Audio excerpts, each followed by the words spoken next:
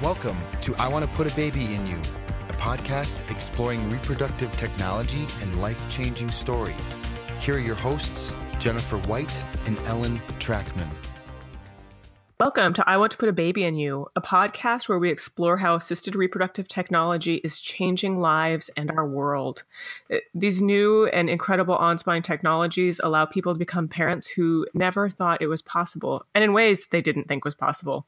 We're here to tell the stories that go beyond that technology, real lives, real people that are touched every day. I am Jennifer White. I am one of your hosts of I Want to Put a Baby in You. I am the director of Bright Futures Families, which is Colorado surrogacy, Montana surrogacy, and New Mexico surrogacy. And I get the fun parts of changing people's lives every day. And I'm here with my co-host, my sister and extraordinary human being, Ellen Trackman. Oh, thank you. Yes. So my qualifications to be here are, of course, number one, that I am your little sister. Little by 10, 15 years. I mean, really, I'm that old. Yeah, 100 years. Right. But I'm also an attorney specialized in assisted reproductive technology law, a fascinating area where I can also make a difference in people's lives and helping to grow families and helping those who help others, and also get to work closely with my sister, Jennifer. Today is a very exciting interview. I feel like we say everyone's excited, Always but exciting. It is. It's truly exciting. I know. So today we are interviewing Dominique Seid, who, so wait for it. She specializes in escrow, and that, like, oh, you just fell asleep. No, wake up. No, I hear you that, like, insurance, escrow, they sound like they'd be boring topics, but actually they can be completely fascinating the way they intersect with surrogacy and people's lives and, like, the real drama behind certain arrangements, as well as, like, the miracles that happen and making sure things go smoothly. So Dominique not only is the founder of an escrow agency, Surrogacy Escrow Account Management, but she also has a very compelling and interesting personal backstory of what brought her to this field.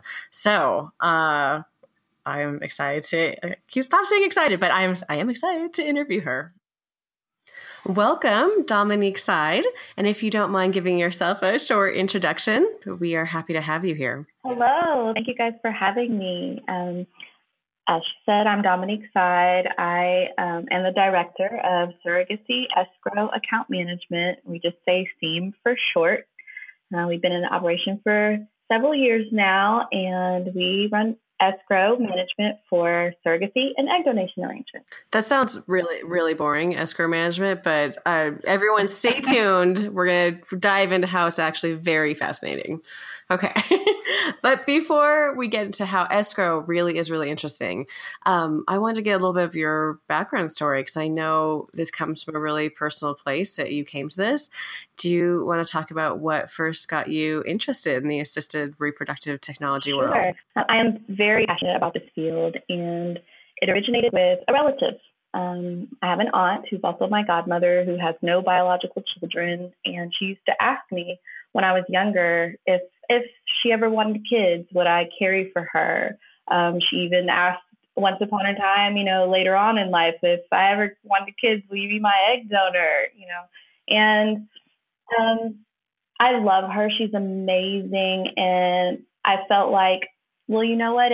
If I would do it for her, would I do it for anyone else? And it made me, do some reflection, I guess. And I looked at my kids, and I was like, this is a love I've never known. I would have never known had I not had them. And for people who want this, it broke my heart that they couldn't have it. And if I could help them have that, then I wanted to do it. So at 25, I was an egg donor. And at 30, no, actually. Was it for your aunt? Was it for your aunt or someone else? It was for a single intended mom that I didn't know. So the egg donation was an anonymous cycle.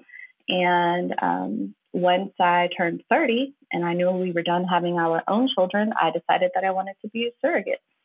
So I matched with I matched with a couple that I also did not know through an agency. And then I went on to carry their son, and I matched with another couple after that, and I carried their daughter. That's awesome. So are you still in contact with them, with either of those families? Yes. The first couple, I hear from the mom every blue moon, like maybe not even once a year, maybe 18 months-ish. And he is now 5, and they travel quite a bit. Last I heard, they were living in Spain. So Wow. And the last couple, I keep in contact with often. We see each other. I go to birthday parties. Are they local to you? They're in Austin, which is about 3 hours from where I live. Oh, should we mention where you live? So you're in Texas. I live in Houston. I'm in Houston, Texas. So I'm 3 hours from them, and they invite me to all the big things, and we just visit with each other when we're randomly in each other's towns. Aww. I know their parents. It's a awesome. really wonderful extended family type of relationship. And how were your journeys, as they like to put it? Were they pretty smooth? Was there drama? Was your family supportive? Okay, so my journeys themselves were actually pretty smooth. I know some people tend to think that, oh my gosh, that's crazy, but they were wonderful. They both went really well. My family was hesitant. My husband when he was finally convinced that I wanted to do it so badly that he just might as well let me have what I want. That's hilarious. Someone was recently telling me that most surrogates were like the alpha of the family. They're the ones who I want to do this. You're going to let me do what I want.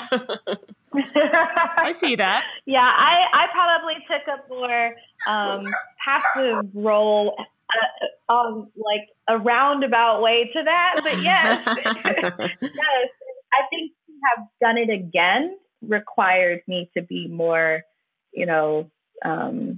insistent and just sharing my passions. During the first journey, my husband was saying, this is it.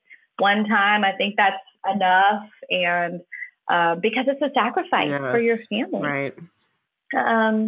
But when I was pumping, I pumped after both journeys, after both deliveries. I pumped for 6 months both times. To provide breast milk for the baby. Yes, to provide breast milk for the babies. So after the first journey, I actually provided breast milk for someone else's surrogate baby. Oh, so that was an interesting relationship. The surrogate lived in Oklahoma, and the parents lived local to me in Houston, and their surrogate wasn't going to pump. So they knew I was delivering, and they asked me, if your parents aren't taking the milk, who didn't live local to me. Right, since they traveled internationally. Right, exactly. So they said, well, we will take it. I was like, really? That's amazing. So that was an amazing way to have closure to the journey. And you're helping so many different families. That's amazing. Yes, exactly. So do you still have contact with that family also? I do. I also get invited to birthdays and things like that. You spend a lot of time at birthday parties. So we have developed a relationship beyond that one specific component, and we are friends on Facebook. We're friends in real life. It's really cool. That's awesome. Yes, it is. But once my husband saw me doing that, he offered for the second time. Okay, that's really cool. That's one of the things I hear people say sometimes, especially, is that their motivation is to show especially their children, how to have such an altruistic and loving heart. So I can see that's good that you also gave your husband that lesson as well. Yes.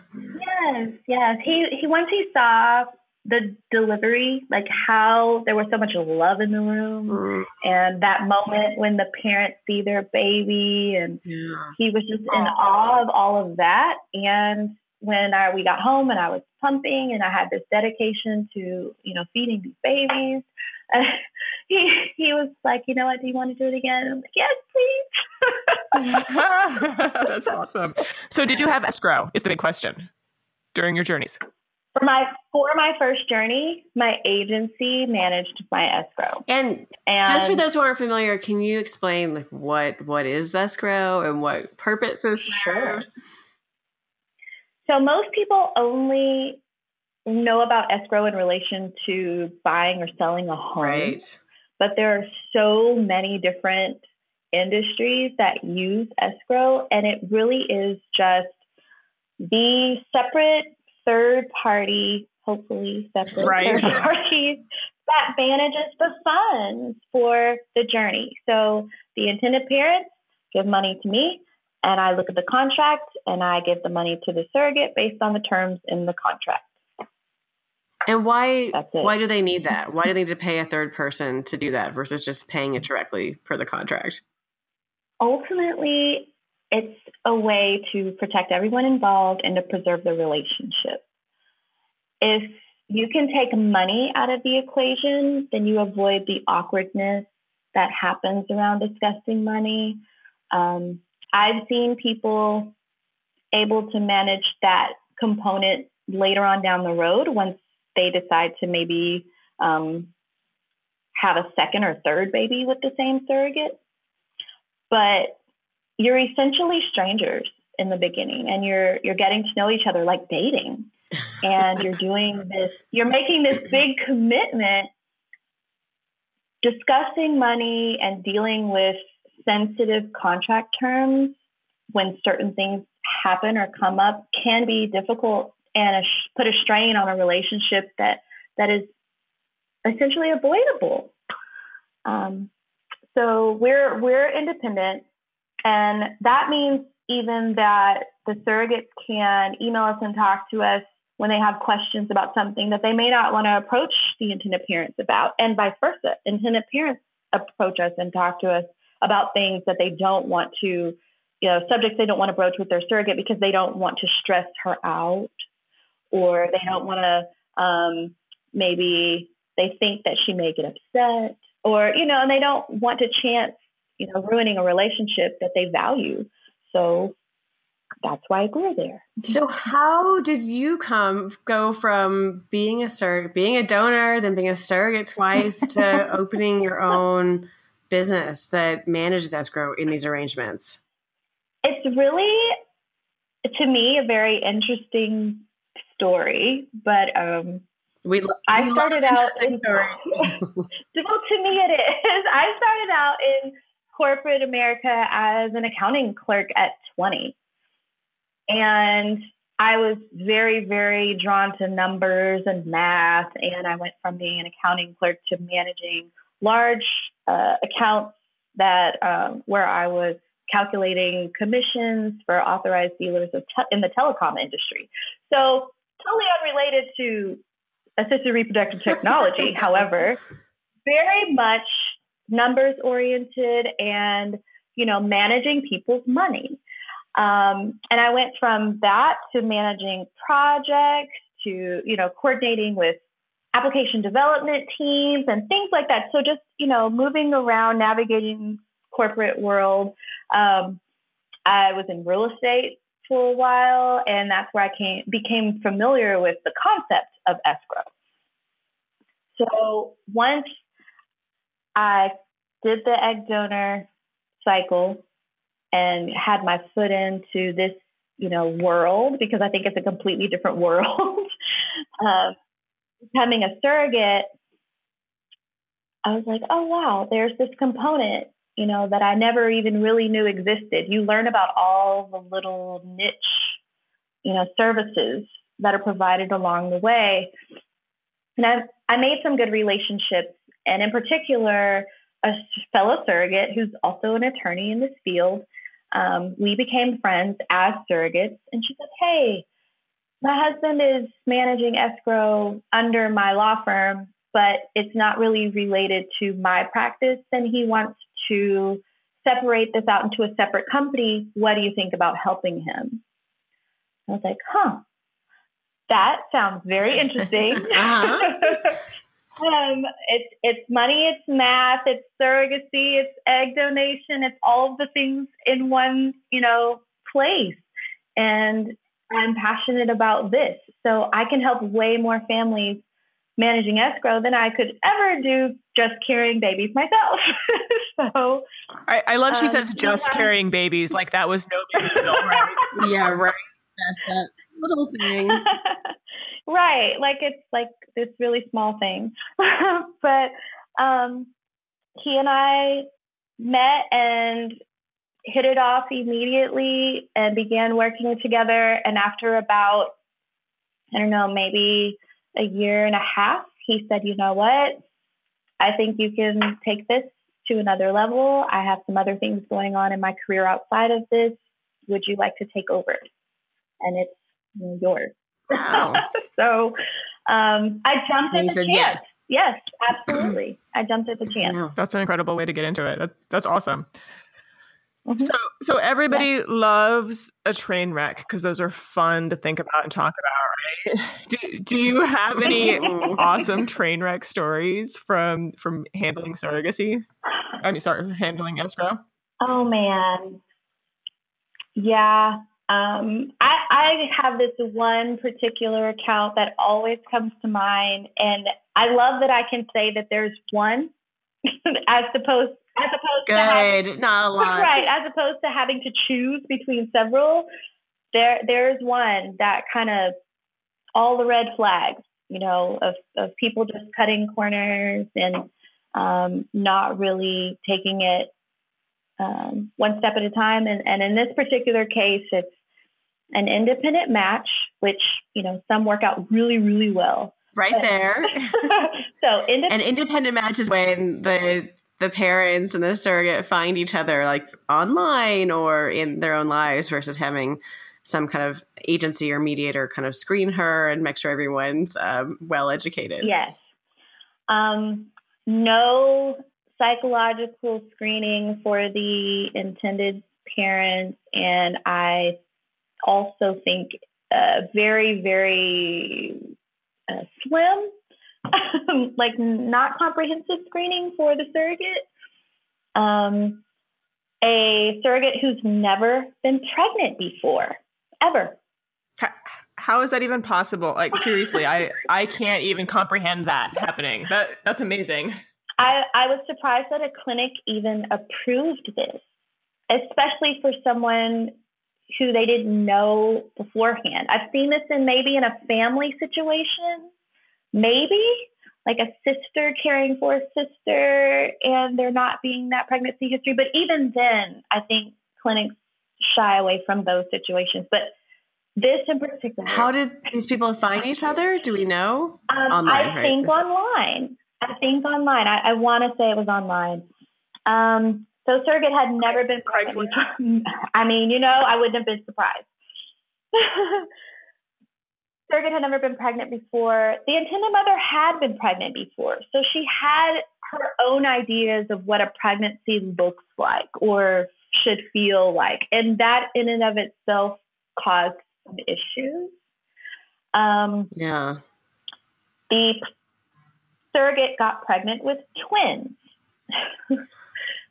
Was that not the plan? No, I don't think it was. I think this particular clinic, despite the grade of embryos, they were tested and looked really, really good. But I think they transferred 2 anyway, which is not necessarily suggested or encouraged. Oh, I mean, unless you really want twins, right? Unless you really, really, really want twins, and unless you're also prepared for a possible split and have triplets. I mean, you right. really have to be prepared for those small chances because they happen. We actually know somebody who had 2 embryos transferred, both took and both split. Oh. So it does happen. It does happen. Wow. This particular surrogate had hypermesis. So not just regular morning sickness, but admitted to the hospital, on fluids, bed rest, all of these things in the first trimester. And then later on, put on bed rest in the third trimester. The princess. Yes. Princess have that. Exactly. just to give a reference, to royalty. Yep. Mm-hmm. So being put on bed rest later on in the pregnancy as well, all of this comes down to lost wages. Right. So from an escrow standpoint, this is when you may cringe. If the relationship or is already strained, or if you know that things are not lining up to be smooth, then when you hear bed rest and you think lost wages, and you're like, man, okay, here we go, because that's exactly what this was. Luckily, she had a really low-paying job, and it was really clear what was owed, right? No. Of course not. It could not be that easy. This particular surrogate was a student when they signed this gestational agreement. So no lost wages then. She went on to become self-employed as a photographer with actually well-paying history. Like, she established a well-paying business. She had a lot of clientele. That's great. Because she was self-employed, we had to request a lot of documentation. Because it was her first year in business, we needed bank statements and all sorts of things for several months.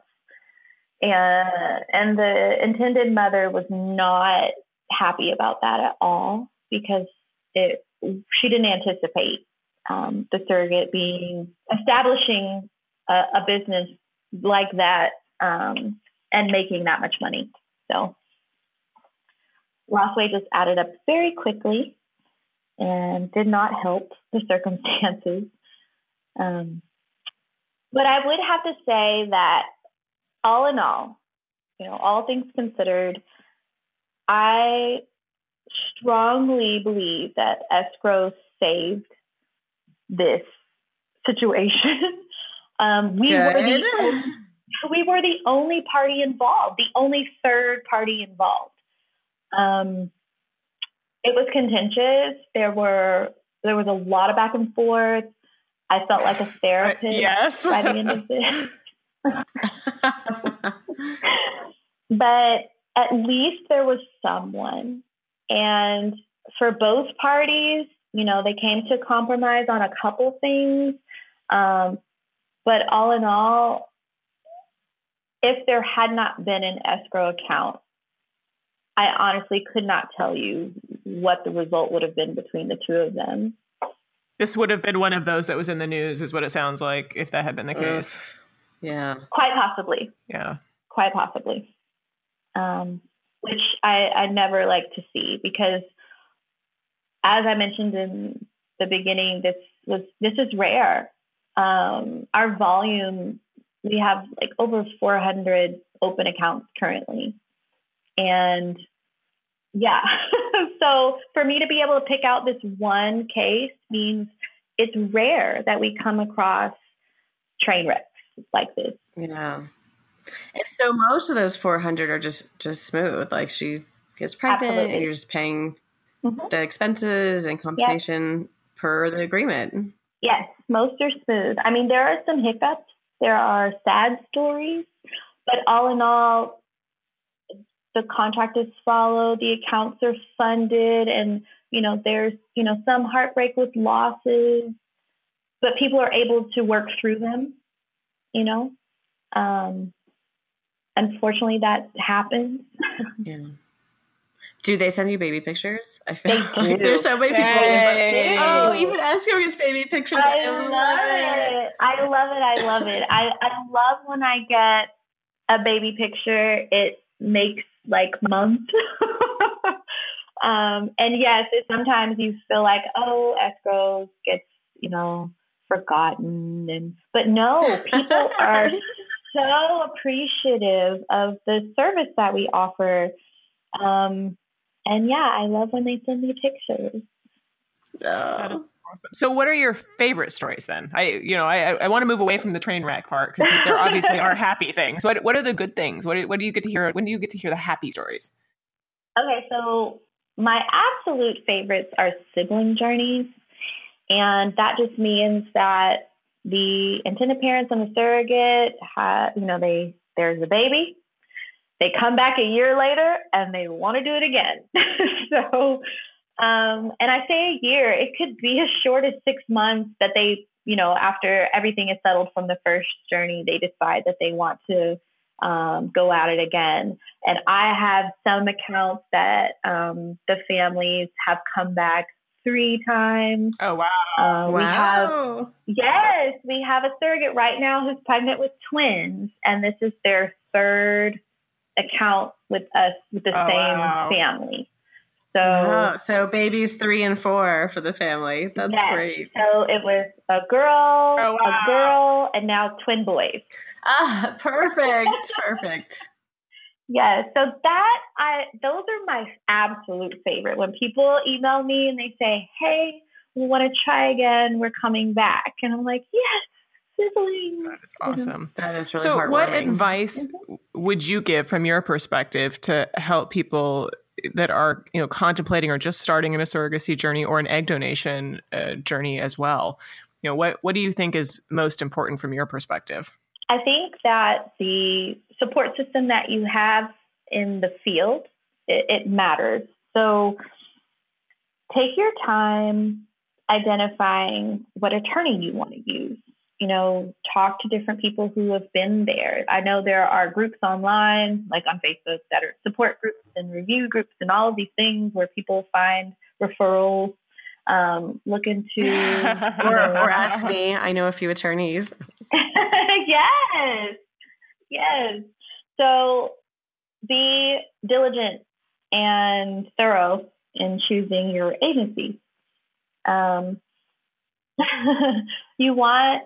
Well, and I say this all the time to people. I'm like, that's great that I have an agency, but it doesn't matter that I may not be your perfect agency. You should always, always research and find what is perfect for you. Same for attorneys, same for agencies, same for everything. Absolutely. So your attorney, your agency, your clinic. Yes.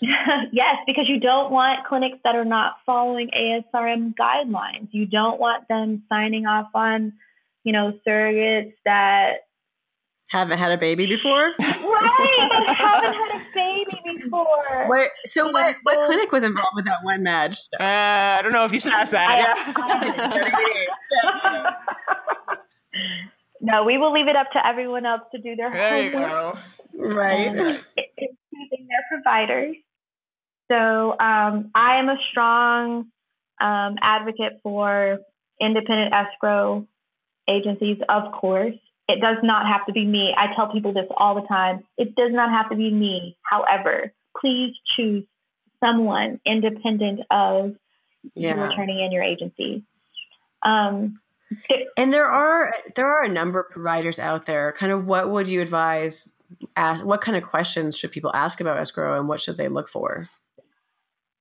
I think one of the big ones that some people overlook is bonds and insurance. So is the escrow company bonded? Do they have a professional liability insurance policy? So do people ask you to see your policy, your professional liability policy? They absolutely do. Good. I actually am surprised at how many people don't. Should we post it? We'll post it with the podcast. Here's your professional liability policy. No. I really am surprised at how many people don't. But I do have people that do, and we give them a copy of our certificate, the bond and the insurance. Happily, we provide those things.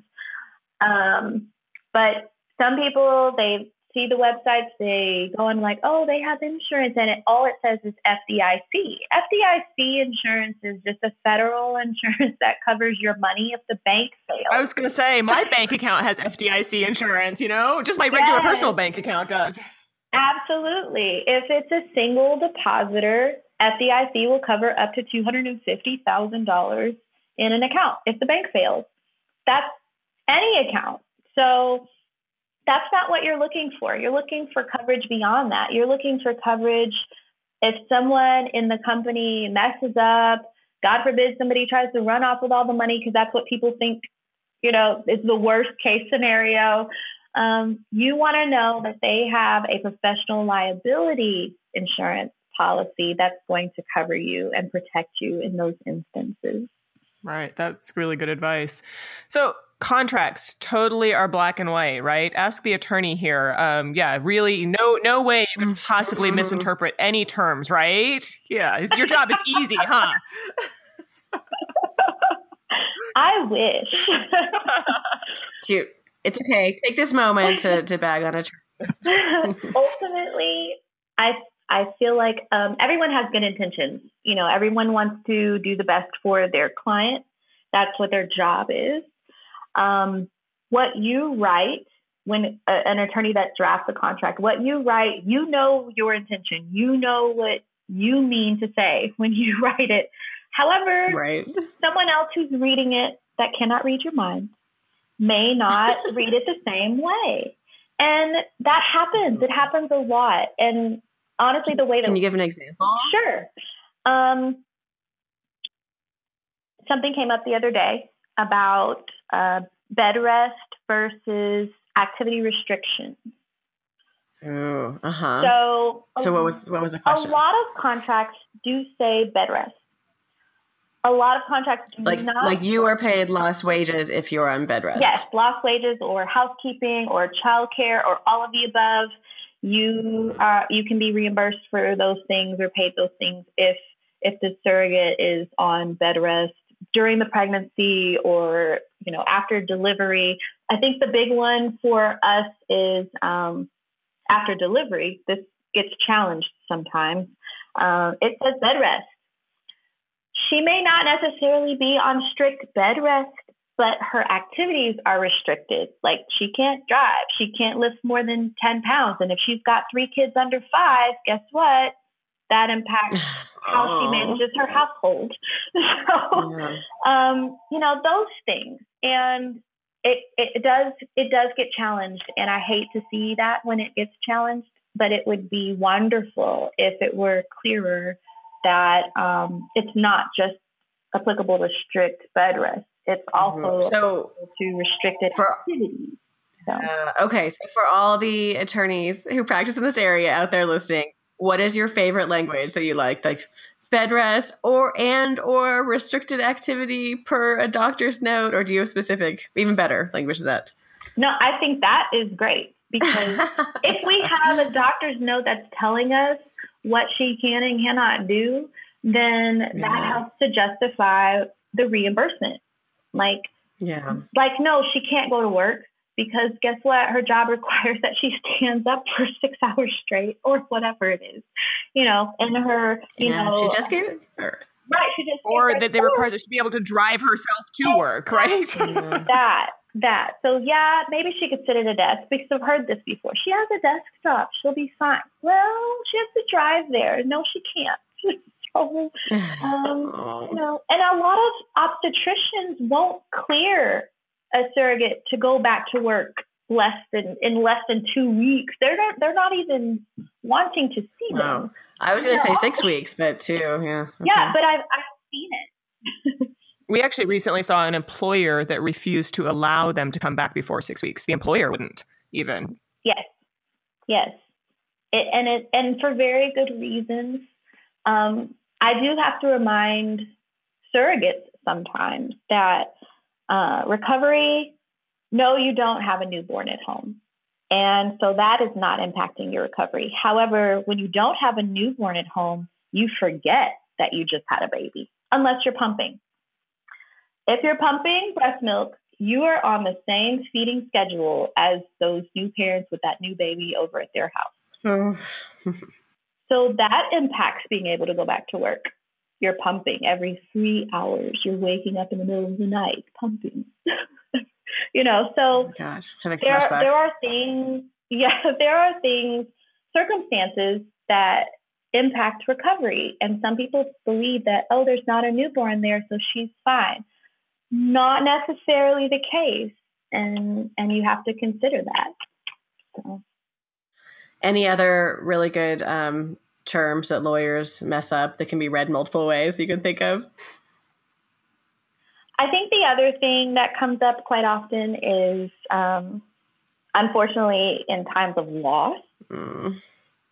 So when compensation is prorated based on a loss, those terms can be a little confusing for people. And they're at an emotional time, so that doesn't help. Right. So it would be amazing if that's considered when contracts are drafted, just being very concise. And what's your favorite language? All the lawyers, right? Get your pens. So I had a really, really long discussion with a handful of attorneys a couple different times at a conference recently about this specific thing. And I'm hoping that something comes out of it that, is more widespread. But I actually prefer that if they're choosing, I guess what I see most common is maybe 30 weeks for a singleton or 32 weeks for 32 weeks for a singleton and 30 weeks for twins, or multiples rather. And those numbers mean that if she gave birth before the 30th or 32nd gestational week, that she's only paid a prorated amount than what she would have received if she had made it all the way to full-term delivery. Exactly. I feel like I've seen some numbers that are all over the board. And I've seen some that are as early as 24 weeks. Oh, wow. Fully vested at 24 weeks. Wow. I don't think that that's fair to the intended parents, actually. And I don't think it's an honest representation of what compensation is truly meant to be for. And then I've seen some later that I also don't think is fair, and clauses that are based on results. I don't like clauses that are based on results, personally. Yeah. So if the baby survives or if the baby doesn't survive should have no, it shouldn't factor into compensation. Yeah, no, we've definitely seen some interesting spreads of things, especially because where the first payment falls and how long it takes until that first payment. Because, it could be that the pregnancy test, is positive on the second of the month. And then, of course, they don't get paid until the next month. And then there's a huge batch at the end. So I can definitely see if there's a way to make that language more even across the board for those weeks, it would be probably very beneficial to all sides to have fewer misunderstandings in the long run. Right. One of the ideas that was floated around that I feel like is fair is I proposed that compensation begins accruing, I guess, at confirmation of heartbeat, even if it's paid on the first of the month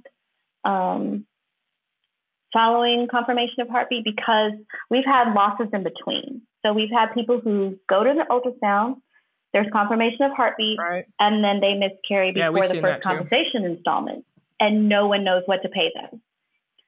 So that's a hard situation to deal with because she was pregnant from transfer. So ultimately, if the prorated amounts are taking into account a full-term pregnancy from transfer to, the estimated delivery date, there's like 240 days in a pregnancy, something like that. If you take the comp and divide it by that daily rate, and you come up with a daily rate, then that first payment that you get, that first of the month payment or whatever, whenever it happens, really reflects how long the surrogate has been pregnant. And then the rest of the payments maybe are broken up into 8. So she's paid all of her comp by maybe 37, 38-ish weeks. Interesting. That's full term. Right. I think that is fair to me. But yeah. I say, let's go out happy. Come on. I definitely don't see that. So, okay, everyone, let's get it changed. And that was a little bit of a bummer with the losses. I just feel like there are less of them than people think, and most of the stories are happy stories. Those are the ones that just don't get the attention. Like we had to turn to a surrogate, then we had a healthy baby, yay, and they're like, oh, yawn, yeah, right, exactly. But I love to focus on those. I keep those in the forefront of my mind because that's why we do this. Right. You know, absolutely. We do this to make families. Yay, we love family. So, yay. So, thank you so much for coming out and sharing your story about how you have created your own family and made a lot of other families better. And your expertise. I'm hoping this will, change the whole industry, that we'll get better, especially all the attorneys. We're going to do a better job now. Exactly. So we so appreciate you coming on. Thank you so much for having me. I really appreciate the opportunity to talk about this stuff. Yay. We love escrow. Okay. I love escrow. Sorry. I'm totally a nerd. So thank you, Dominique. We definitely love Dominique. Yes, we do love Dominique especially. So thank you so much. Thanks.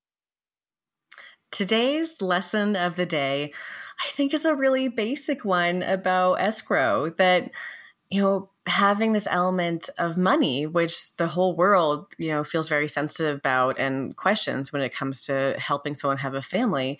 It's really important to make sure that everything's clear from the beginning and to have that middleman so that you're never having a direct conversation about money once someone's pregnant, carrying someone else's child or someone else carrying your child.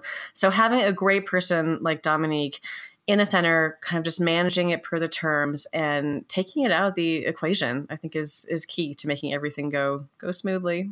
Yeah, it makes it a lot more about the relationship when you're actually, and that's what you want it to be when you're having a baby. So So speaking of money, oh wait, no, there's no good segue on this one. I'm sorry. I've run out of jokes. I'm done. Yeah, no. So we would love it though, not related to money because we don't get any financial incentives if you do this. If you would go to iTunes and review us and tell us how awesome you think we are, just because, we like to know that people are listening, and we know that there's at least 3 of you listening, one of which is my daughter. So, but everybody else, we'd love to hear from you too. There are other ways that you can also reach out to us. Give us a call and leave us a message at 303-997-1903. We would love to hear from anybody and anything they have to say and contributions. We love to get fan mail and recordings and things like that for us. And I do want to give one final new kind of shout out that we are about to go be part of the Colorado Walk of Hope. We are going to have Team Fetal Attraction. And I will say that this is a cause that is near and dear to us. Resolve is an incredible organization, and we would love it if anybody who is local in Colorado wants to join our team. We have really awesome t-shirts. We won the t-shirt design contest last year, and we intend to win it again this year. If you join us, we would be happy to give you a t-shirt. I will note that the Walk of Hope doubled in length this year. So instead of 1 mile, it's 2. So I know I've been training. So much pain, so much walking. That's like 200 trips to the refrigerator and back. You're right. No, that's a lot. That's a long way. But I will say, if you can't join us, we would love any contributions that people want to make. They all go to Resolve. And even if you don't want to contribute to us and you just want to give to the Walk of Hope in general, that would be fantastic. And even more on the, I love the and. Ellen was excited in the beginning, and I'm going to and on the end. Even if the Walk of Hope has passed and you're past June 23rd, 2018, Resolve always would take donations from you at any time. So this still continues to be timely. Or if you don't live near Colorado, if you live anywhere else in the country, you can't come to Colorado. They are an incredible organization to support that really makes a difference. We just wanted to let everybody know that this is something out there that really makes a difference to people in this community. So thank you to Chris Wright at Work at Bird Studio, who does an awesome job of making us sound incredible. And we hope to hear from everybody next week. Talk to y'all later. Bye.